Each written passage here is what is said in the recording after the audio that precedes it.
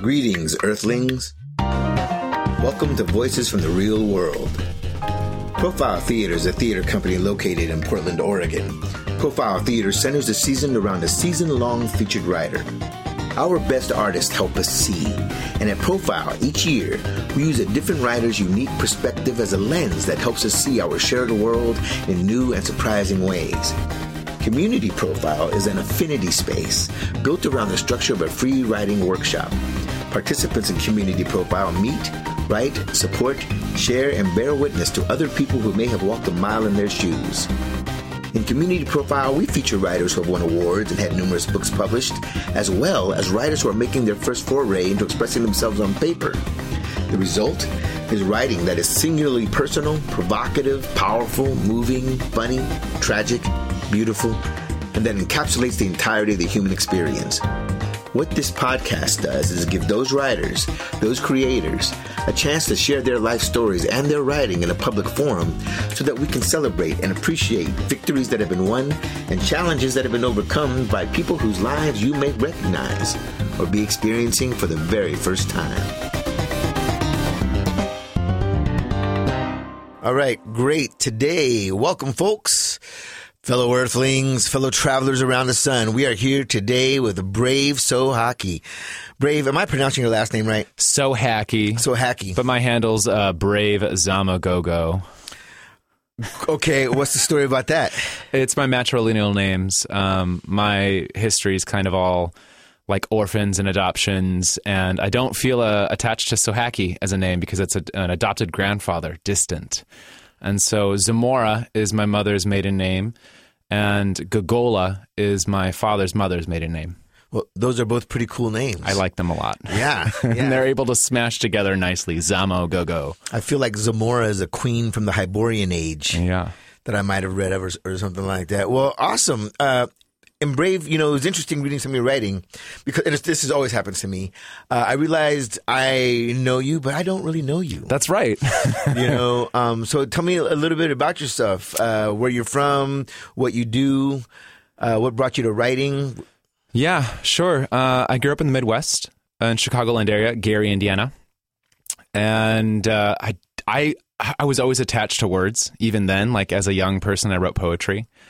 And I don't feel like I received the right sort of like encouragement to continue to do that. I've always loved writing my thoughts down. The poetry of words is really important to me. And so I guess I just started going down this writer's, actor's, creative path in the last few years. I started jotting down whatever was in my brain when I was around 30.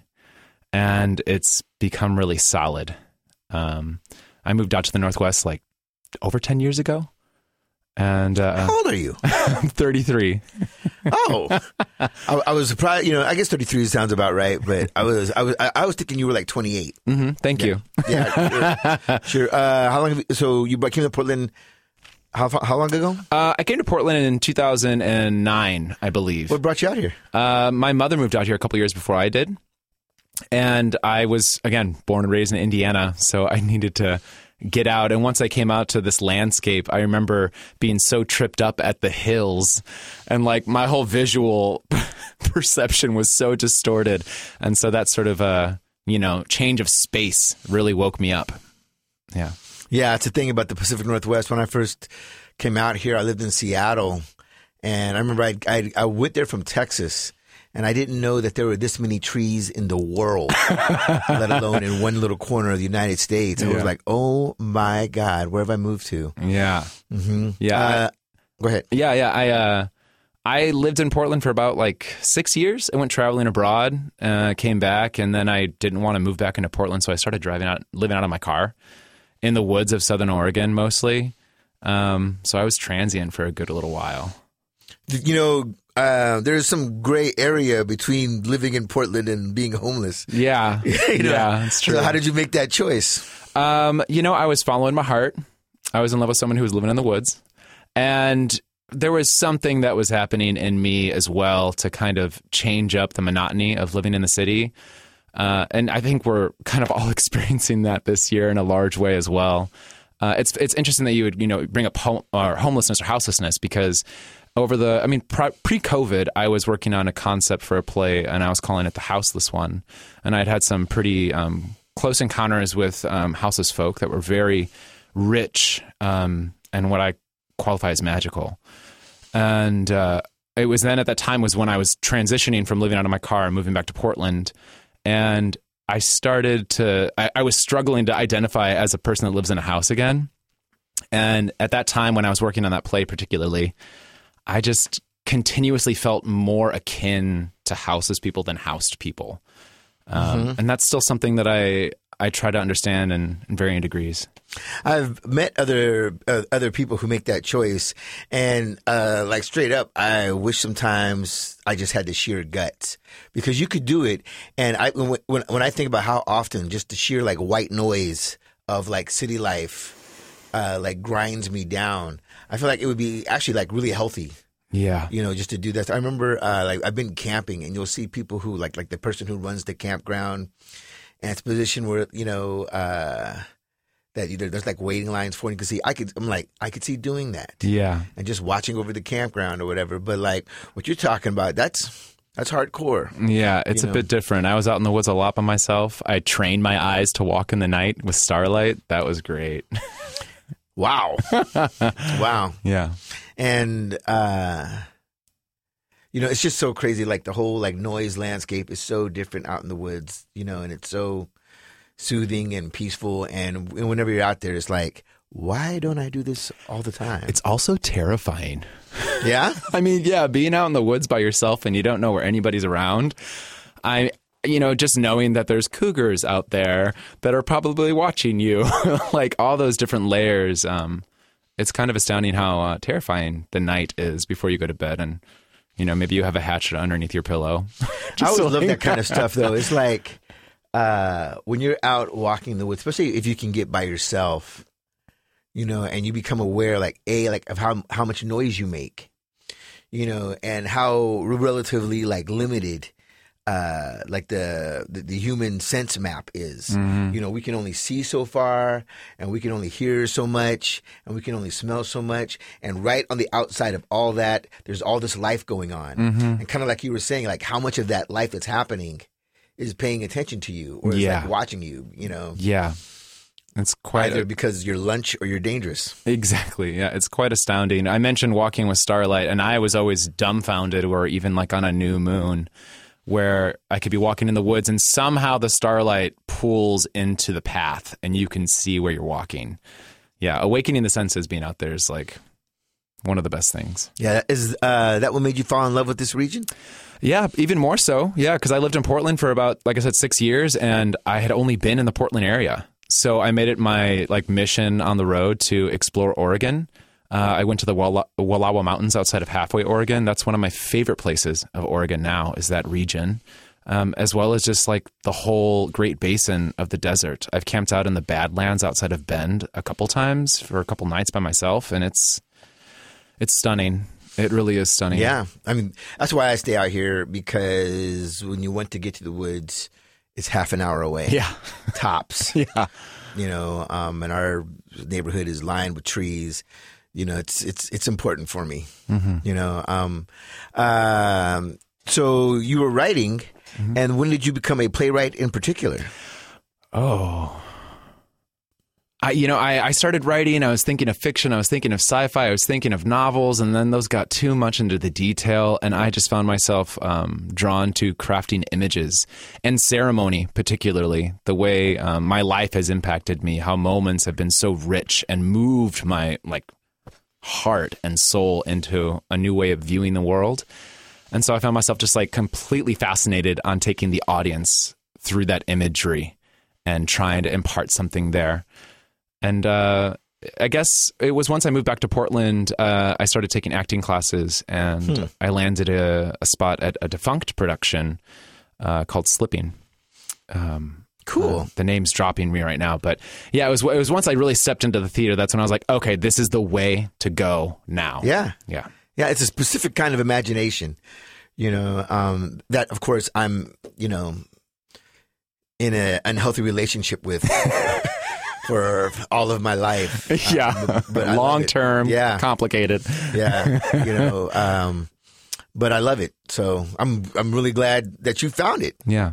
I'm excited to read some of your works because I don't know what you've worked on. I work on all kinds of stuff, but we're here to talk about you. I know, but I'm just saying, laying that in there. And I'll be sure to share sometime. So what brought you to Community Profile? Really honing in on writing. Like I said, I was exploring. My first concept was the houseless one. I also collaborated with my friend River Fagan, who I just met the other day. You did, yeah. They came to the Community Profile, and we collaborated on our first play, and the play completely centered around the sort of like wildness, otherly world in the woods, and queer belonging. And so, community is what's driven me over the last half a decade or more. That was my whole impetus to go out into the world, was to find community. And so finding myself and finding and identifying my queerness and just, oh my God, the richness of queer community is so important. And crafting it and now stumbling into Community Profile and being surrounded by other visionaries is just inspirational all the time. And creatives as well. Yeah. Mm-hmm. Yeah. So what do you have to share with us today? Let's see. I'll share something that I wrote in Community Profile a couple weeks ago, or like 2 months ago, it seems like. Yeah. Okay. If I could change one thing about myself, I'd change my face. Like to have the ability to change my nose, my eyebrows, my teeth, my jaw, my facial hair color and patterning. What if I want a unibrow? The way people react, attach, and project so much of our identity on how straight or not our teeth are, how long or short your nose hair is, freckles, eyes, cheekbones. I love my face even when it broke in 4 places, and even though I lost a cheekbone peak and my eyelid scar can surprise me. I love the change even if it took a while for the swelling to go down.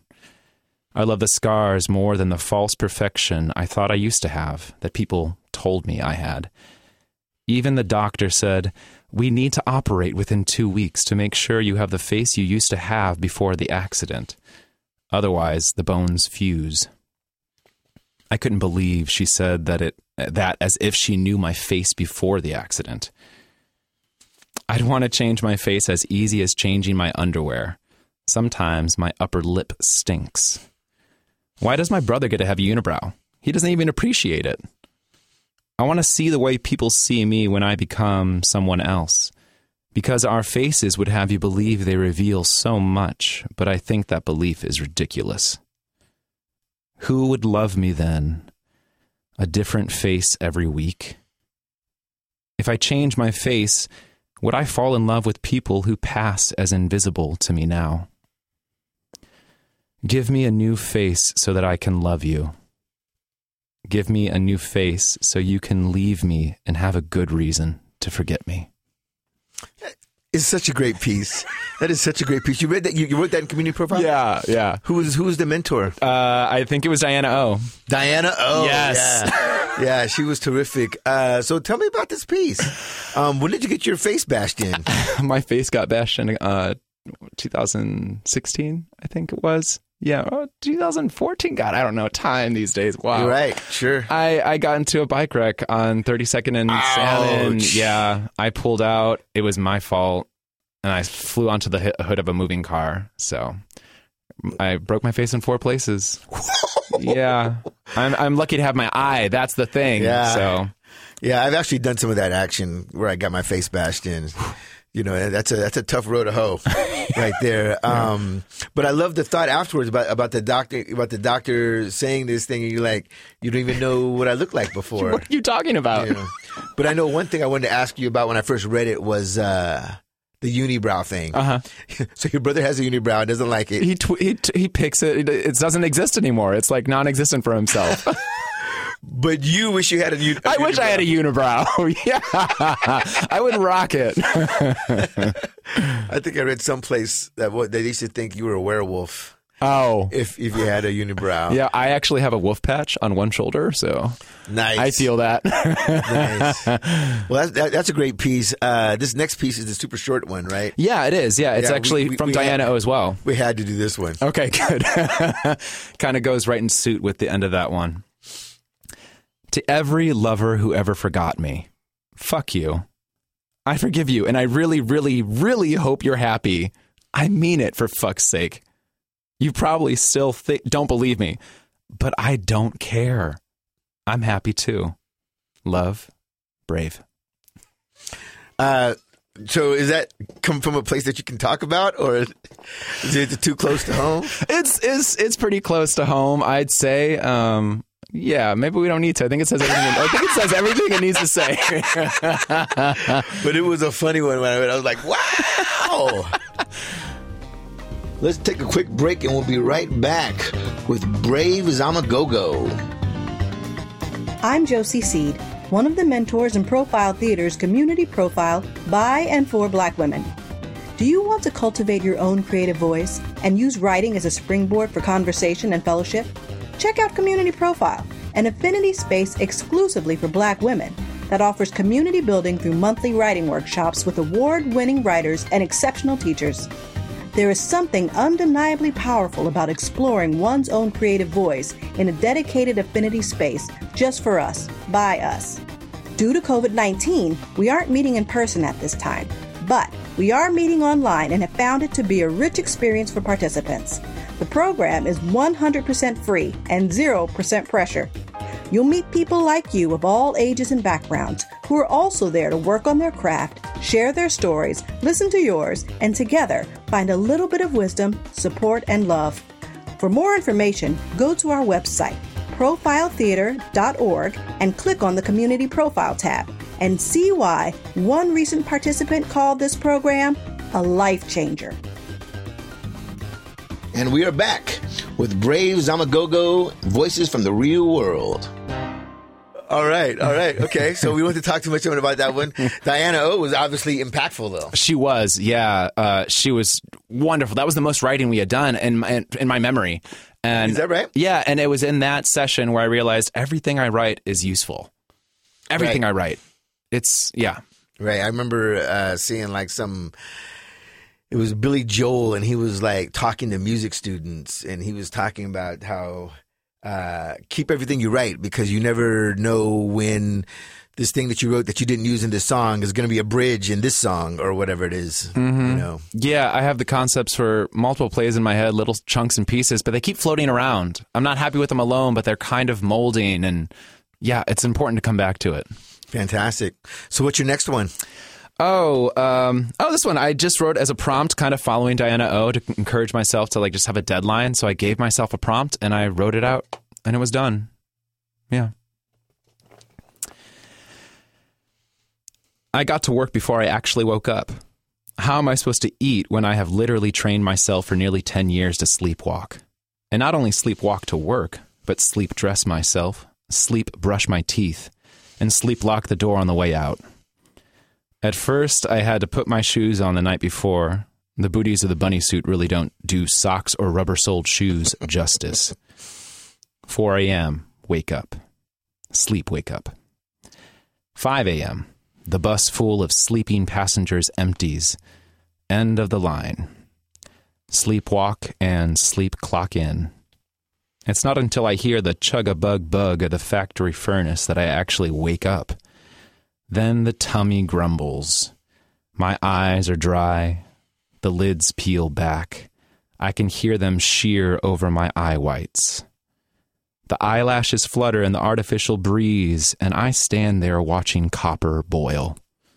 Come to a boil. Getting paid to watch copper boil. What a way to wake up. The metallic skin of the liquid coin shimmers with a shaking solar ray light. You look long enough and it reminds you of bacon. Bacon frying on the black skillet your grandma's father made and brought home from the steel mills in the last century. The dancing, bubbling oil on the surface of the crackling bacon. The boiling copper. 6 a.m. When's breakfast? Grandma'd say, when you can't eat, better to sleep. She never was a sleep talker, sleepwalker, sleep rider or dyer like me. Great piece. Great piece. I loved it.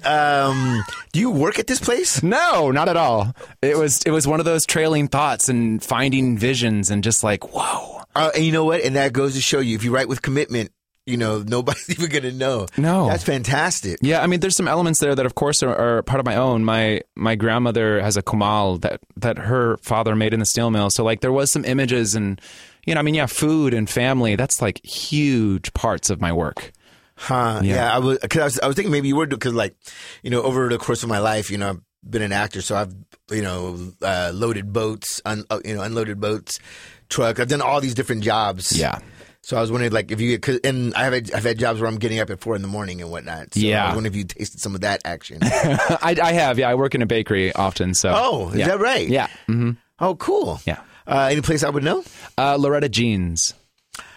The pie shop. Some pie place. Yeah, it's a pie shop. Yeah. Right. Luckily. Down on 6th? They used to be downtown, but their main shop is on Division.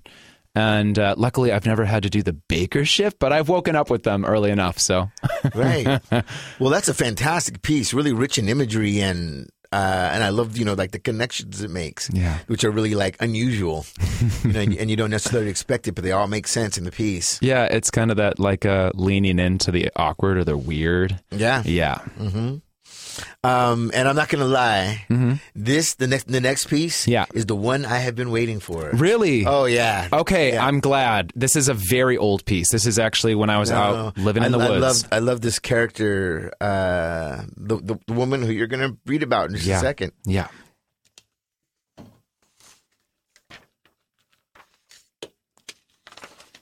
All right, here we go. I was having all my tires replaced. The place was cool, and there was plenty to distract and interact with, I suppose. Folk mostly surrounded the waiting area, watching what was on the HD TV. I was perusing the usuals online, splitting my focus between phone and device, watching this and seeing that, when I noticed a wonderfully engaging presence near the front desk. This person was facing away from me and talking adamantly with a couple clerks. Tracking. Noted. Back to browsing the usuals. Occasionally, I glanced up to see what else had changed, where the cute mechanics had gone, who's smiling and who's looking around, and of course, that engaging presence. She was an older, tough, stout, wispy, red-haired woman. Her hair pulled up, peeking out of a black emblematic handkerchief tied up, covering most of her forehead, gave her wandering gaze an immediately recognizable surety, though her manner was more murky than sure. She walked closer, and we knocked gaze for a moment. Slight smile. I look down. I look up. She is in front of the table a pace away and reading my shirt. With my wisdom? She asks. With my witches, I say. Mostly she spoke of how much she loved the shop, her children, her circle of protection, her circle of God. Within it, she said, he'd have been safe from prison and safe from danger. Her daughter has called her a witch since she was a girl, and it hasn't changed. But I told her, witches can't have red hair. They have black hair. And you can't be a witch. You're a warlock. Grins and knowing looks. I held her gaze and gave her space to share more of her story. Her son was in prison. He molested his daughter-in-law, and she burst out with, "He didn't tell me. I could have given him it all to make it good, so he didn't get caught." "Oh?" said I. He could have told her when she turns 18. He could have divorced her mother and married her. I found it hard to think lowly of her son or her. This was larger than I knew. She was a powerhouse of presence.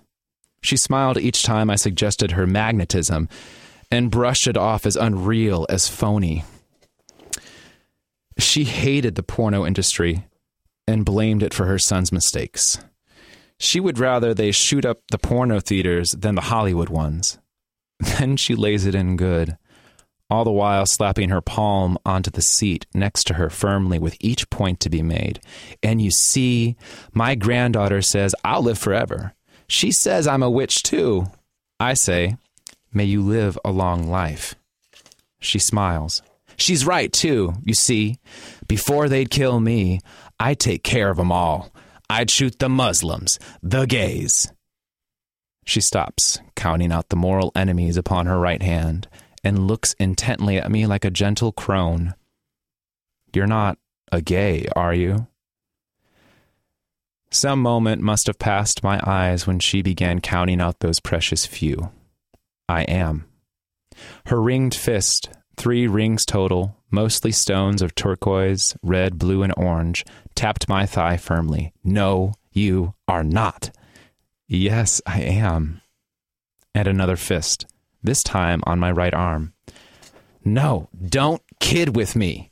Another 3 taps, knee, shoulder, and thigh, each firmer and her body moving closer, entering my circle. God made woman for you. And I love them too. That was the balm to her sudden disbelief and horror. She took it as an absolute, as though admitting I love women disregarded the fact I love men also. I didn't have a chance to take her further down this road she was trampling down. The clerks and attendants had taken notice. A young clerk had caught my eye and gave me a surprising widened eye, oh boy, look. Sympathetic, yes, but misplaced. How others may have held the crone's gaze and returned presence was not how I was called to, though. I am grateful for the clerk's sympathy. Because while this older woman was punching me in disbelief, the young fellow working on my tires came running in and insisted, thanks to the onlooking clerk's suggestion, I come to see something on the car. His name was Cody, though his shirt said Theo. Cody and the others pulled me away from the moment I was being beaten by the firm hands of an older woman for being queer. What could I have said to her? I know that I am praying for her in my own way. She led a witch into her circle of God. How could I not? All right, so questions about this piece. Yes. Did this really happen? Yes. Yeah, this is a really strong experience for me. I'll bet. Yeah. I'll bet. But you seem to have a real equanimity about the situation. Yeah. Is that something that you feel like you walk around with in general? Was it something special that happened in this specific moment? I think a lot of that. I think I do walk around with a fair amount of equanimity. And also, I think I'm very fortunate that it was an old crone. There's something there for me that like immediately demands some sense of respect, regardless of her worldview. So I'm terrified to even think what it could have been like if it was someone else. Right. Yeah. Do you think, because the part that, among so many things that struck me about the piece, was your lack of judgment, towards her, and also like lack of anger. I thought it was just really impressive, and hard to do for a lot of people. Yeah. And like when you talk about respect for years, I like, because sometimes you respect just the road that people have been down. And a lot of times if you see an ugly side of them, there's something that made them that way. Yeah. Just a really like strong scene, I thought, and she was just, she was something else. Why do you think? Well, and I feel like I kind of know the reason, but like, what do you think she needed by trying to like deny your queerness? Like, I feel like she must have. I could just like throw a wild card and be like, maybe I reminded her of her son. I don't know. I mean, there's something there again, that age, that youthful male presence, like a sort of like, it's interesting because like, maybe she needed me to confirm her worldview, but I was also kind of needing her to confirm mine. She was talking about how she wasn't a witch. And I was like, girl, you don't even see what you're doing in this space. Like, you're taking over the room with your energy. So it was kind of like that happening for both of us, I imagined. Sure. That's great. Okay, so Brave. Yeah. I'm sure all your fans out there are disappointed that you came here and read from a lot of really great stuff, but not from any of your plays. Yeah. But you think some of this stuff might find its way into a play? Absolutely. Yeah. I mean, like I said, some of this stuff just kind of comes out and it feels like a monologue. It feels monologue worthy. When I craft the concepts I'm working on, they're very kind of vignettes. And so I think there's a lot of promise from much of this to make it into the work. And actually uncovering this older piece, the last piece I read, it was one of the earliest writings. This is like over 4 years ago. This is like when I started writing. And revisiting it is kind of helping me remember how important it is to tell my story. Sure. Because there are so many moments like this one that should feed into the work.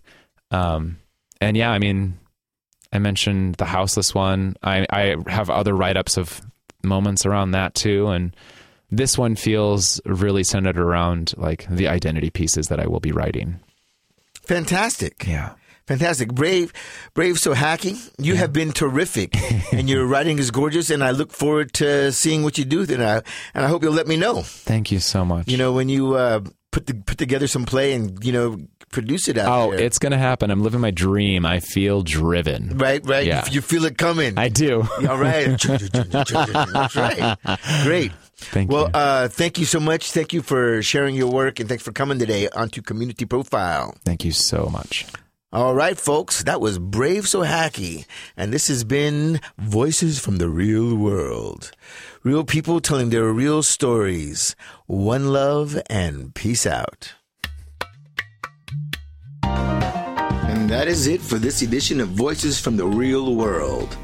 Voices from the Real World was put together by the creative team of Jamie M. Ray, line producer, Robert A.K. Gagno, sound engineer, Rodolfo Ortega, composer, and was recorded at the Willamette Radio Workshop in Portland, Oregon, which exists on the traditional lands of Multnomah, Cathlamet, Clackamas, Tumwater, and Malala bands of the Chinook peoples, the Tualatin band of the Kalapuya peoples, and many other tribes who made their homes along the Columbia River. We acknowledge and honor the ancestors and survivors of this place and recognize that we are here because of the sacrifices forced upon them, and we honor their descendants who live on. And I am Bobby Bermea, and this is Community Profile, Voices from the Real World. Real people telling their real stories.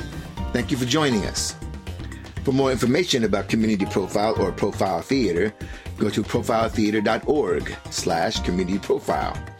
To hear more podcasts, go to profiletheater.org/on-air, where you'll find other episodes of Voices from the Real World. If you have feedback or suggestions for me, I'm taking all comers. Write me at bobbyb@profiletheater.org. One love and peace out.